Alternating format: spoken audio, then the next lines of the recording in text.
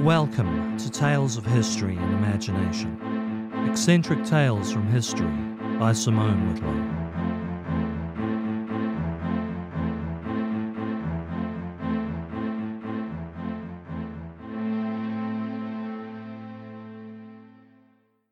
Today's tale is set in the former province of Gévaudan in south-central France. The years between 1764 and 1767, following the bloody and costly 7 Years' War, a proto-world war if ever there was one. Gévaudan is an isolated, rugged, rural spot. The French resistance made a stronghold there in World War II largely for this reason. The terrain is rough and mountainous, far too rocky to grow much by way of crops. The locals eked out a living in the hills, tending to livestock.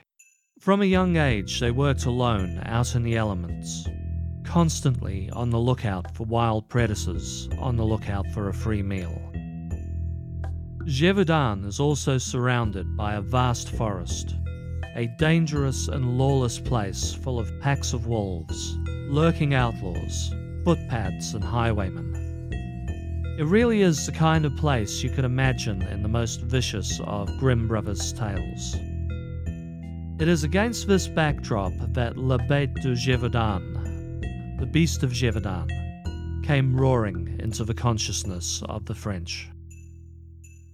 Early in the summer of 1764, a young woman provides us with our first description of the beast. While caring for her cattle, a large beast came bolting out of the forest. It was the size of a calf, with an unusually broad chest, a huge mouth full of canine teeth, and fiery eyes. The beast had a shaggy, reddish mane and a dark line running the length of its spine. Far more interested in the cowherd than the cattle, the beast came rushing at her with remarkable speed and dexterity. Our witness would have been done for but for the fact that several large bulls were between her and the beast. The gang of bulls reportedly charged the beast, till it turned tail and ran back into the forest. The cowherd reported the incident, but was turned away, everyone else believing the animal to be nothing more than a large wolf. However, soon after this, 14-year-old Jean Bollet would be eviscerated. Her mutilated body found dumped outside the village of Saint-Étienne-de-Lugdaris. A month later, another victim showed up, badly mauled. A 15-year-old girl near Puylaurens. She barely lived long enough to give a description of the beast that was very much like the animal in the first encounter. It was around this time that people started to entertain the possibility they had a monster living among them. In September 1764, a young shepherd boy disappeared near the village of Laval. Partially eaten remains were found later in the hills. This was followed by an unrelenting spate of attacks on lone men and women tending to their animals. The horrible disfigurement of the victims suggested both an extremely powerful beast and a propensity to play with its meal before it ate. Speculation at the sudden explosion of attacks led some to believe they were in fact looking for two beasts. No wolf could traverse the rocky hills with anything like the speed that this thing moved at in any case. In January 1765, one Jacques Portefeuille was attacked by the beast while out with friends. He fought it off with a pike, an act of bravery which won him royal accolades and a free education. Although he wasn't the only person to get the better of the beast. In August 1765, Marie-Jeanne Vallée was walking with her sister when the beast leapt out. Armed with a spear, Marie squared up to the beast, and after an epic battle with the monster, sent it scarpering with a chest wound. She won no royal plaudits or free education, but at least there is a fantastic-looking statue of her and the beast doing battle in Auvers, constructed in 1995, to honour the Maid of Gévaudan. In 1765, the spate of deaths in Gévaudan came to the attention of King Louis XV. concerned that to do nothing would lead to mass panic, and perhaps seeing some chance of redemption for his military who had just lost the 7-Year War. He sent in the army, professional hunters, even his own lieutenant of the hunt, Francois Antoine. As terrified as the locals now were of the beast, they also gave this small army of soldiers and hunters the cold shoulder on their arrival. A large wolf, the likely suspect for the killer beast, Antoine's army called open season on any wolf spotted in the forest. Well over 100 wolves would be massacred. Some of these wolves were uncommonly large, but the killings continued unabated. The hunters noticed a big difference between a wolf and the beast at this time too. Wolves generally drop when you shoot them, but the beast was hit several times and shook off the shot. A rumour began to circulate that some hybrid mastiff wolf had been bred by these ungrateful locals, and then sent out in pig's hide armour. How else could one explain this creature? Now, of course, keep in mind this was in the 1760s, when guns had a maximum effective range of around 100 yards, and expert musketeers could maybe get off a shot once every 20 seconds. They were hardly out there with modern hunting rifles. At one point, Dragoon Captain Jean-Baptiste de Hummel mustered 20,000 locals on a mass hunt. They had no luck and generated a great deal of press attention to boot. In 1765, finally the king's armourer, Francois Antoine, claimed victory after bagging a 6-foot-long lone wolf. He sent the body back to the court and left. The attacks continued. Finally, a local hunter named Jean Chastel bagged a large mystery animal. The carcass was loaded on a wagon and taken to the king in Paris.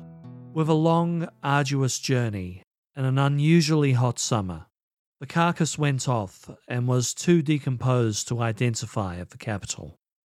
Law grew around the kill, claiming Chastel shot the beast with a silver bullet, something afterwards associated with werewolves. The attacks did cease after Chastel's kill. All in all, 113 people were killed by the Beast of Gévaudan, a further 49 injured. 98 of the bodies were partially eaten. This all begs the question, what was the beast? There are a number of suggestions. First, I think we can dismiss the claim the beast was, in fact, a serial killer. There is no evidence of a human killer. The attack marks sound something like a large animal, not a human. The hunters sighted and on occasion shot a mystery cryptid, and that stated without evidence can be dismissed just as easily. Though perhaps a little smaller than one would imagine, a stray hyena is a possibility. A striped hyena did escape a menagerie in 1767 and had to be put down. Does a hyena look like a beast? Well, go check out the picture on historyandimagination.com, follow the link back. I think it's a possibility.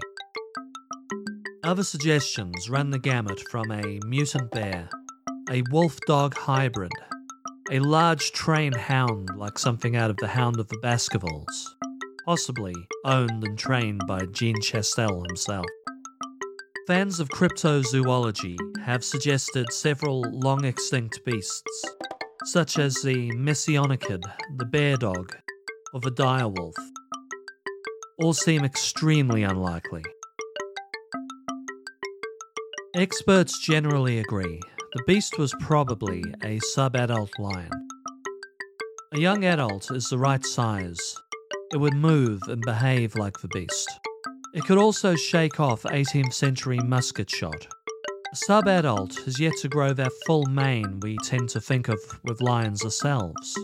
The people living in an isolated region, in a time before photographs mistook a lion without a mane for some other monster is completely understandable. How a lion found itself in a forest in an isolated part of France is another question entirely. It's a question which involves much guesswork. Had one of the soldiers, stationed abroad in the 7 Years' War, picked up a fluffy little cub going through Africa, only to dump it when it became too big and too dangerous to handle. Alternately, had a formerly wealthy aristocrat found they couldn't afford to keep a private menagerie anymore, and chosen to dump the animals out in the most wild and desolate place they could find. There has long been speculation Britain had a similar moment in the 1970s, after legislation made it all but impossible to keep a private zoo. The beast of Bodmin Moor, seen by many in the years since, is believed by some to have been a puma deposited there by its former owner.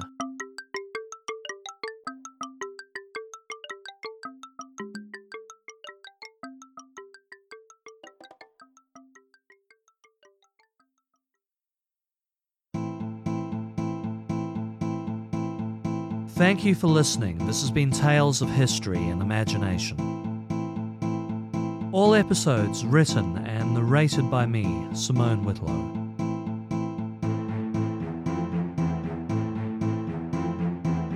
All music, yours truly. Visit the show at historyandimagination.com. You can follow me on social media, links in the show notes, and get access to exclusive bonus content via my Patreon, also in the notes. If you enjoyed the show, please leave a like on your podcatcher of choice and share the episode, as word of mouth is the best way to help shows like this grow. See you back in 2 weeks' time for more tales of history and imagination.